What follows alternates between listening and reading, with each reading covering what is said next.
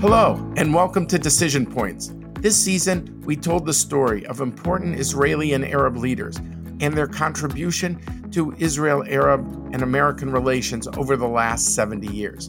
My name is David Makovsky, the Ziegler Distinguished Fellow and Director of the Project on Arab-Israel Relations at the Washington Institute.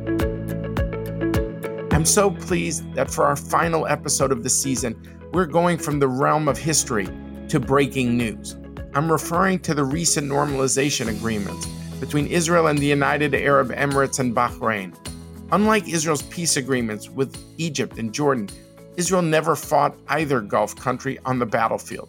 However, converging regional thinking, economic incentives, and the beginning of a shift in discourse about Jews being indigenous to the region mean that these agreements have the potential to impact the trajectory of the Middle East.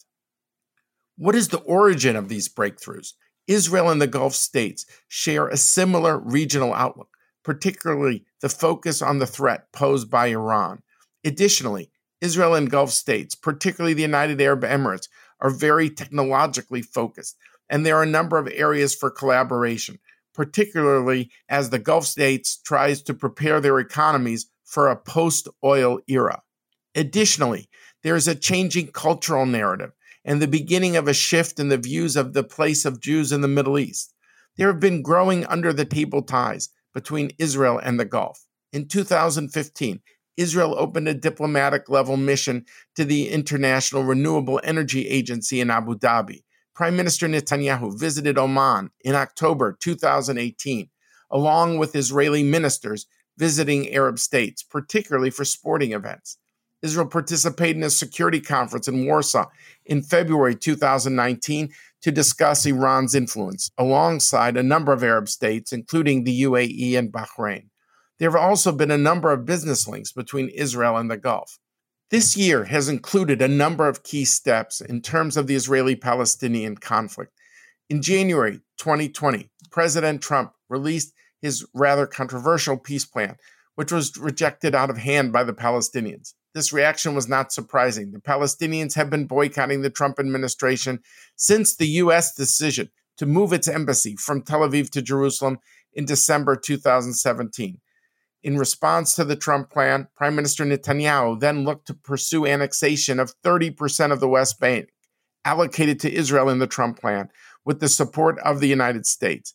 Facing widespread backlash from retired Israeli national security officials, Arab states, including Jordan, and Democrats in the U.S., the annexation plan was stalled. Normalization was presented as a way to resolve the annexation conundrum, with benefits for all parties involved. Largely spearheaded by one of our guests today, the Emirati ambassador to the United States, Yosef Otaiba, normalization was put forward on the condition that Israel cease annexation, seemingly for the next 4 years. The Israeli-Emirati normalization was formally announced on August 13, 2020. Israeli-Bahraini normalization followed on September 11, 2020.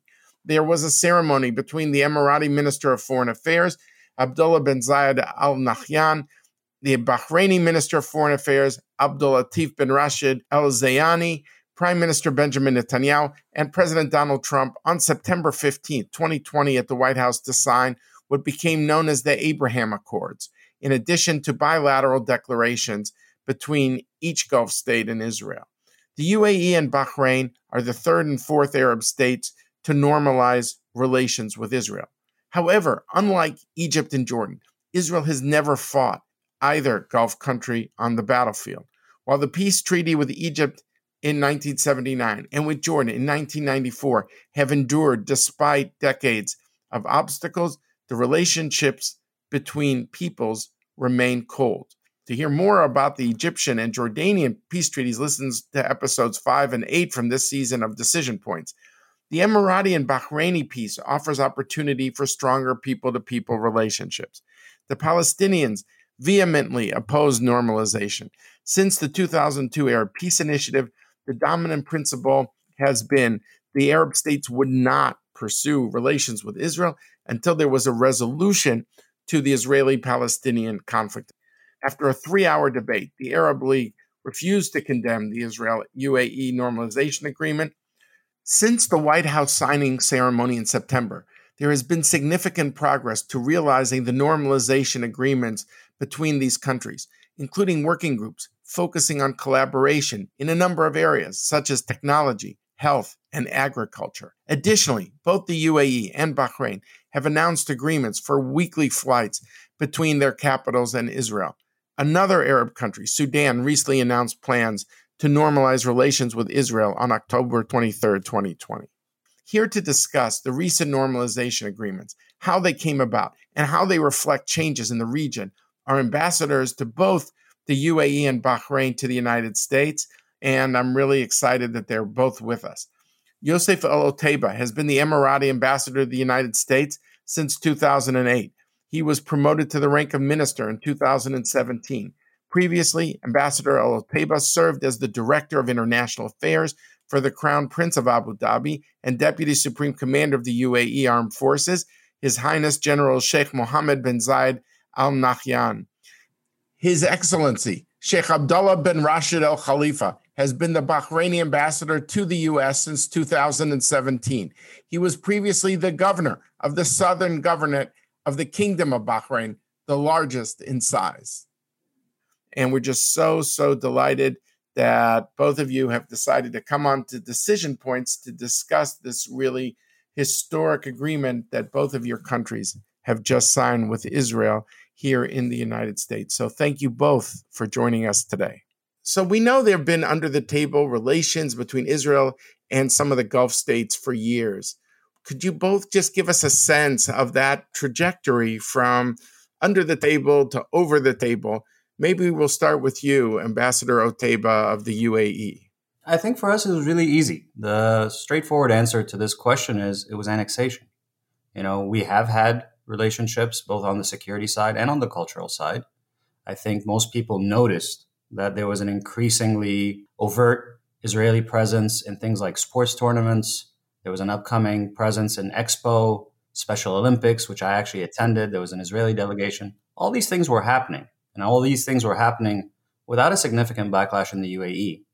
And so I think we were moving in that trajectory. We got worried that annexation would reverse that trajectory. We got worried that this sort of acceptance of Israelis participating in everyday life and things in the UAE was going to be reversed by annexation. So we tried to come up with a way to prevent annexation.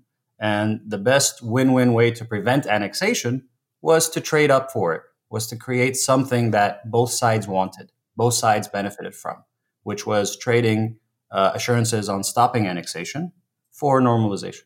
So that's how it happened with us. Ambassador Khalifa, what about from the Bahrain perspective?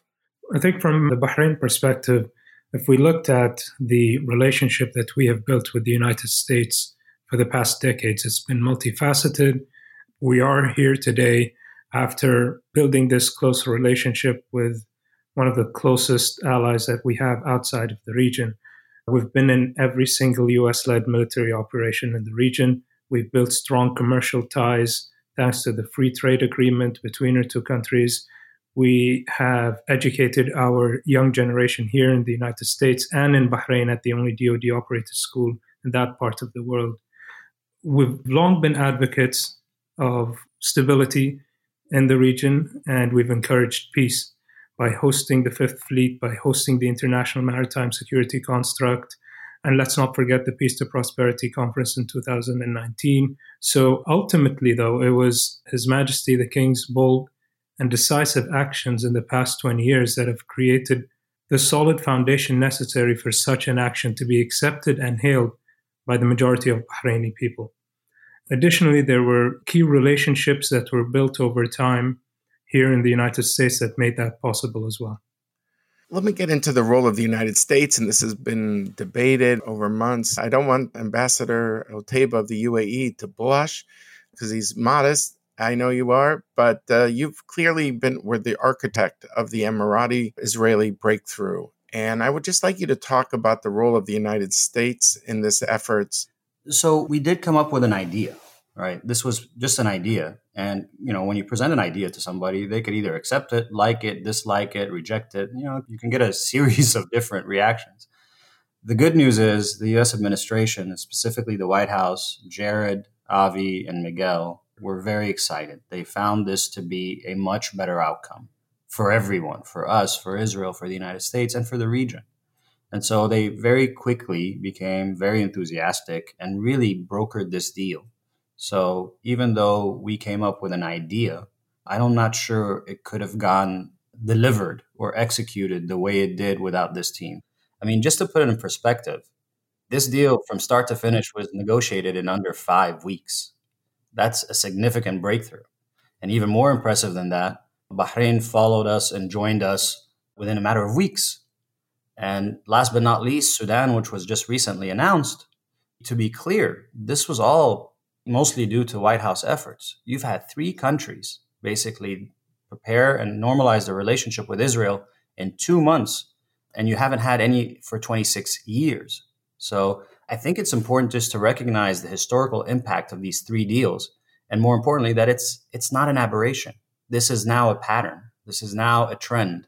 I think we broke the ice and we broke a taboo, and then others are following suit because ultimately it's in their country's national interest. Could you just explain, Ambassador Otaiba, the assurances? Because you mentioned the idea of annexation off the table. So we received 2 assurances from the White House. One is that there will be no annexation anywhere without prior U.S. government approval. Unless there is a green light from the U.S. administration, nothing will happen. We agree that there will be no annexation for a very specific period of time. Now, we don't want to disclose the period of time because we agree to keep that in confidence. But I think for a significant period of time, long enough that I am not worried that this comes back up anytime soon, I think we are safe from discussion or debate about annexation. But the truth is, look, from the moment we made this breakthrough, Bahrain has joined, Sudan has joined. There is still talk about other countries joining at their own time, of course. There's talk about increased trade, increased investment, increased bilateral opportunities on the economic side, on the security and technology side. There's so much progress that I believe is going to happen between now and the next few years that I really don't think annexation is going to be a relevant subject if we do this podcast, say, a year or 2 from now. Look, there was a poll that was done in Israel a week after the announcement, mid-August. 1 week after the announcement, a poll was done where 80% of Israelis, 80%, said that they prefer normalization over annexation. David, you know Israel far better than all 3 of us. 80% of Israel doesn't agree on anything. 80% of Israel doesn't agree if it's light outside, let alone on this. I mean, you're right to point to that poll is just extraordinary, breathtaking. I am not worried about annexation, honestly, at least today, because I think people will see the values and the benefits of what normalization truly brings to both sides, not just to us or to you, to both sides. Exactly. And the second assurance you were about to do, and then I want to go over to Ambassador Khalifa. The assurances on military hardware was done after the agreement. The agreement itself was very simple. Normalization for no annexation. Nice and simple. Both sides benefit. The F-35 and the other military hardware that we've been trying to acquire for 6 years. There are some platforms that we've been trying to acquire since George W. Bush was in office. They've been largely held up because of QME and because of releasability issues. QME means qualitative military edge under U.S. law, that Israel has to be sure it's not fighting American equipment of Arab states that it faces on the battlefield, just for our listeners. Yes, and what the Abraham Accords does is it opens the aperture. It created a far more conducive environment for these types of military sales to go through if Israel doesn't have a problem with them. So it wasn't part of the deal, but the deal created a better set of conditions for these things to go through. Ambassador Khalifa, could you also give us a sense of the American role in realizing these agreements, and if there are any American assurances to Bahrain as part of a package of normalization? The U.S.'s role was, to us, the primary factor. Our deal was actually realized by creating a unique set of opportunities and an environment that fostered a positive outlook for the people in the region, and the prospects of not only peace and stability, but the potentiality of unlocking huge economic opportunities made it very difficult to say no. Oh, and besides, here is one of your strongest allies playing table setter and inviting you to join in on an initiative that will further strengthen stability and security in the region. To us, the U.S.'s efforts to broker peace are always acknowledged, they will always be acknowledged, and they're highly appreciated. Now, when you come to think of it, you have the United Arab Emirates that came out, broke the ice, the first country to do so. But how can we add value and how can we further add weight to all these efforts from the UAE is by joining in. And I think the more countries that join, the stronger the whole accords will be. So I think Bahrain's addition created sort of a momentum where now we're seeing Sudan and hopefully others that will join in the future. So can you speak a bit to the timing of these agreements with all the caveats, knowing that this is about trying to win bipartisan support and not favor one side or the other, but get the best deal for your own country, which is what your job is as ambassadors. So maybe we'll start with Ambassador Otaiba of the UAE. Diplomats are trained to take credit for things, even if they weren't directly responsible for them. So even though I would love to, but the timing here was really driven by the annexation debate.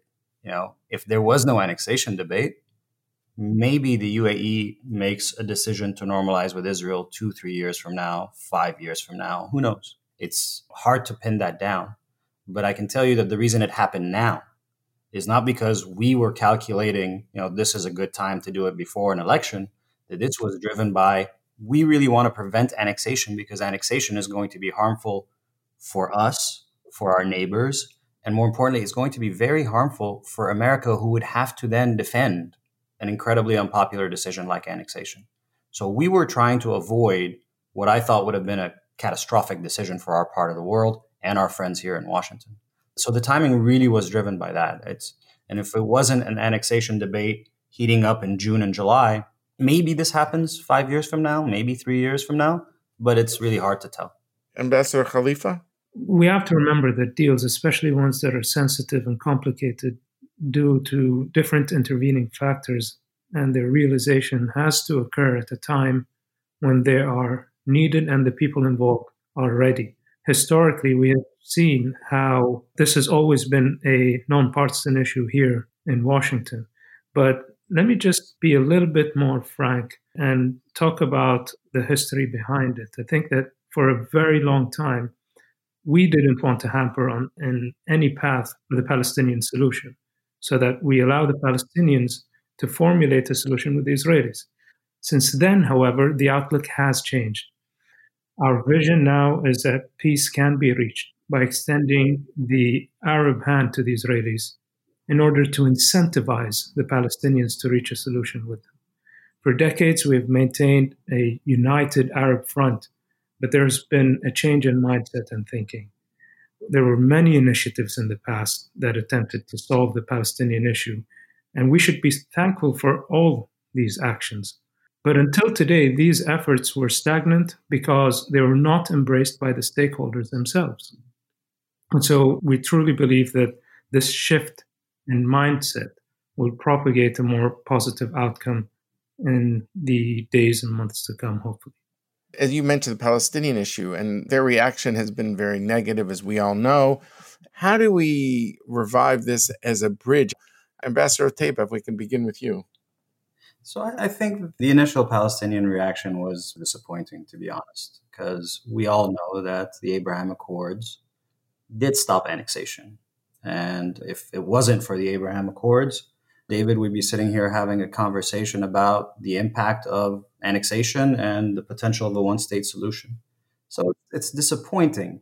But a friend of mine sent me a headline from the New York Times after the Camp David peace accords, where there was an equal Palestinian reaction to the Egyptian peace deal, where there was actually more explicit threats and so on. So I think there's a consistent pattern or a consistent pattern of reactions to any country that opens up with Israel. But I do think, like you said, this creates the space for diplomacy. This has put time on a clock for a two-state solution. This still preserves and salvages the idea of two states living side by side.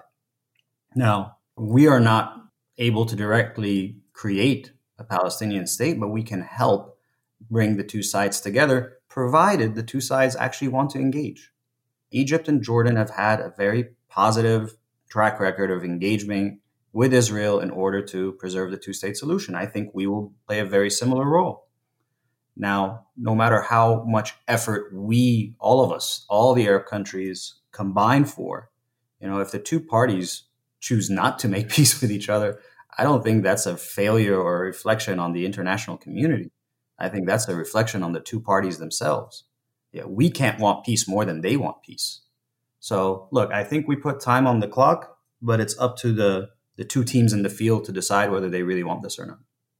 And what do you say, Ambassador Khalifa, about how to use this as a bridge versus a bypass road? The signing of the Abraham's Accord does not in any way diminish our support for the Palestinian people. Our normalization with Israel and our support for the Palestinian people are two very separate issues. We have steadfastly demonstrated our support for the Palestinian people and their efforts for statehood. The establishment of relations with the Israelis, to us, don't undermine our commitment to the two-state solution, with East Jerusalem as the capital of a Palestinian state. In fact, we believe that interaction, like you very nicely said, rather than exclusion, will help get us closer to the realization of the goal by, again, incentivizing the unity, first of all, of the Palestinians themselves and within their leaderships to engage with serious negotiations with the Israelis. And at this time of heightened tensions, diplomatic interactions with Israel can be a stabilizing influence in the region. In itself, the signed accords don't bring about immediate peace, but they do create less threatening environment that hopefully will pave the way for a more beneficial resolution if everyone chooses that this is the right path. Let me ask you about this fascinating television series that just appeared, a 3-part series on Al Arabiya. Bandar bin Sultan, who was the longtime Saudi ambassador to the United States and was really at the heart of U.S. efforts in the 90s, certainly when this was going on at its peak. 3-part series explains to an Arab audience that the old narrative of Palestinians is a bit more complex than being mere victims because there were a lot of missed opportunities, and he gives very vivid details. And the question is this about a reshaping Arab public opinion towards Israel? So maybe Ambassador Otaiba, I'll start with you. I actually watched all 3 pieces with fascination. First, for Prince Bandar to come out publicly and tell his side of the story so clearly and vocally, that in itself is a message, in addition to what's actually in the story.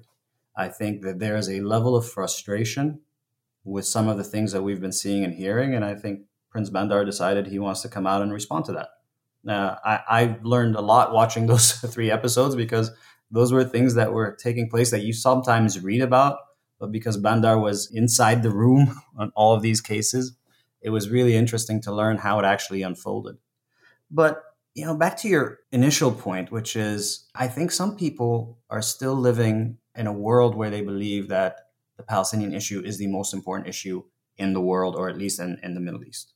And, there's a fascinating survey that comes out every year that polls only Arab youth, just young people in the Arab world between 18 and 24 years old. And they ask them what's important, what do you care about, what do you not care about, what are your priorities? And consistently, the Palestinian issue is falling lower and lower down the scale, at least with Arab youth. I saw data that basically had the Palestinian-Israeli conflict ranked 7th in terms of priority among young Arabs. What was the most important thing for young Arabs? Increased cost of living, number 1, unemployment, number 2, and corruption, number 3. The Palestinian issue was number 7. If you take that same question, apply it to young Emiratis, just Emiratis, it goes from number 7 to number 9. Young Emiratis, the 9th important thing for them is the Palestinian-Israeli issue. Now, that doesn't mean it's not something we care about or something we're interested in. We are very interested in finding a permanent solution to this issue. We believe in the two-state solution is the only solution. It's the only game in town. We believe that the Palestinians have a right to a state, just like the Israelis have a right to a state. The problem is we also have a lot of other issues. We have COVID, we have economic challenges, we have regional challenges, we have countries in the region that are either dysfunctional or paralyzed. So, like Bandar said, we also have national security priorities as well, and we have to focus on those. So I think there is either deliberate or accidental lack of appreciation of kind of how people see their own priorities. Ambassador Khalifa? Again, His Royal Highness Prince Bandar spoke the truth about the history behind the Palestinian opportunities in the last 50 years or so. Now, of course, the greatest missed opportunity was the Arab Peace Initiative. We're disappointed that it didn't materialize. There have been many missed opportunities by the Palestinians, which are very unfortunate. Even with the Peace to Prosperity workshop, Palestinians did not show up. But we are where we are today, and I think one must look ahead. The mindset, again, for achieving a peaceful resolution has changed.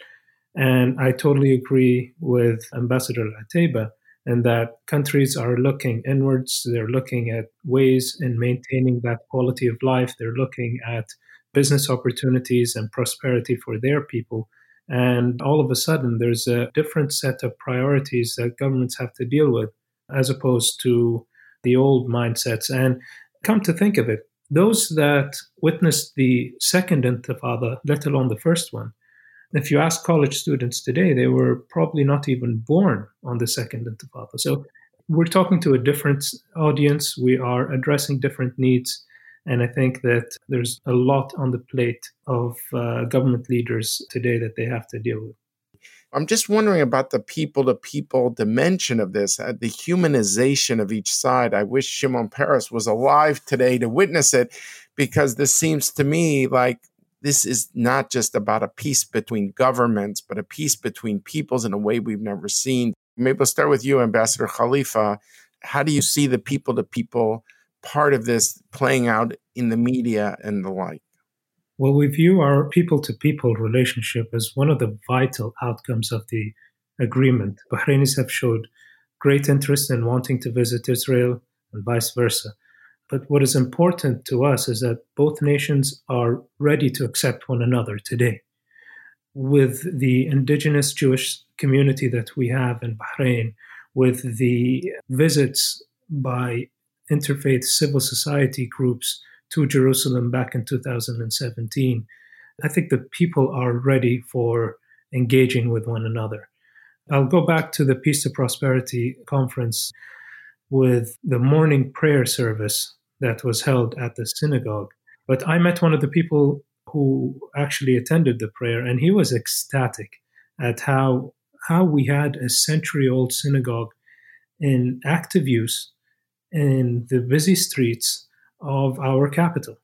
And so the family that runs the synagogue today sees that it's not only going to service the Jewish community in Bahrain, but it also has to be open for visitors in the days to come as we formalize the agreements between our two nations.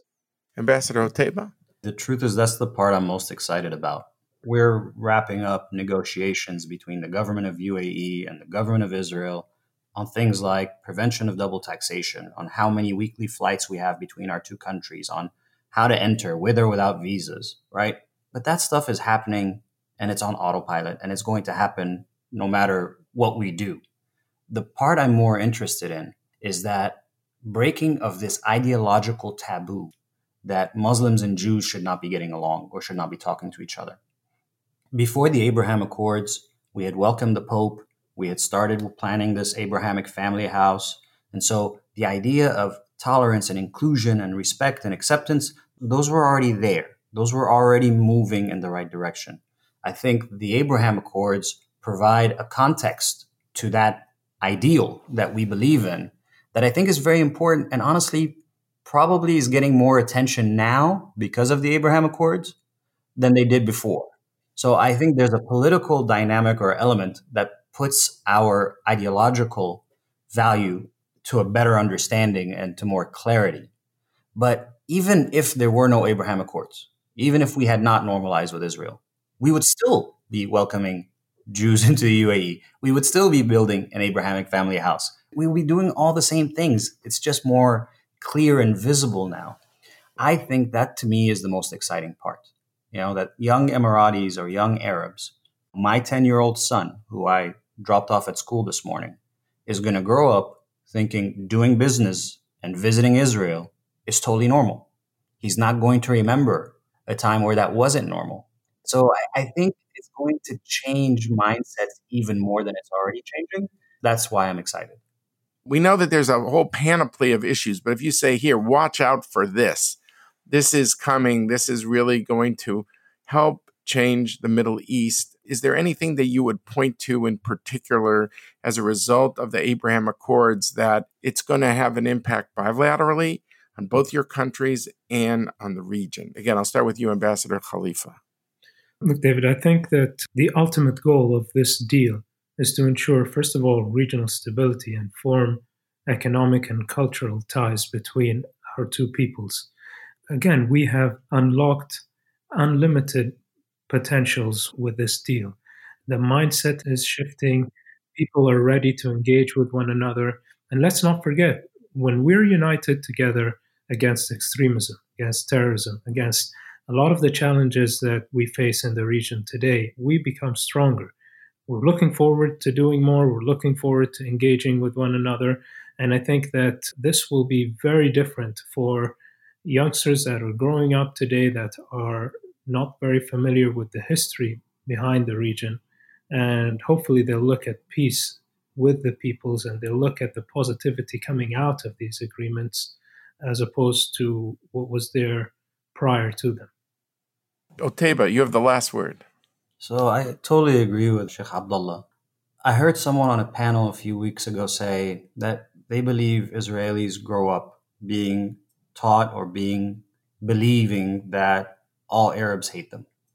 And I think this has the potential to change that mindset. What I'm really excited about when there are direct flights and when Corona is under control and there is a little more back and forth, real person back and forth, is a new understanding that we have nothing against Israel except some policy differences on some issues. We have nothing against Jewish people, and I hope they don't have anything against us. If we can break that barrier, if we can break that ideological stereotype that these two peoples, societies, countries, religions are really at odds with each other, to me, that's the biggest benefit. That's something historians will be able to measure in the future or write about. It's not going to happen overnight.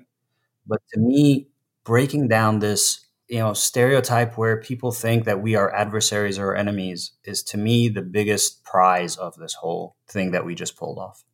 I want to thank you both, Ambassador Otaiba of the United Arab Emirates, Ambassador Khalifa of Bahrain. Thank you both very much for joining us today. Thank you, David. David, thank you for having us. It's so fitting for me that the last episode of the season, which was focusing on leadership and peacemaking, and I tried to go into history through much of this season, but to end with you two is the most hopeful way to conclude the season.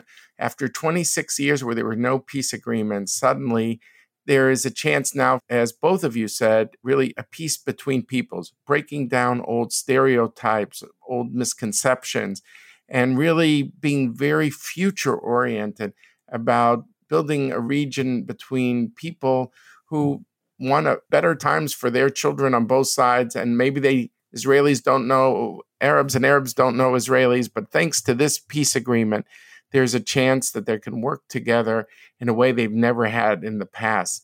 So I just want to thank your governments for this really hopeful moment in the Middle East that has sadly known a lot of setbacks and tragedy.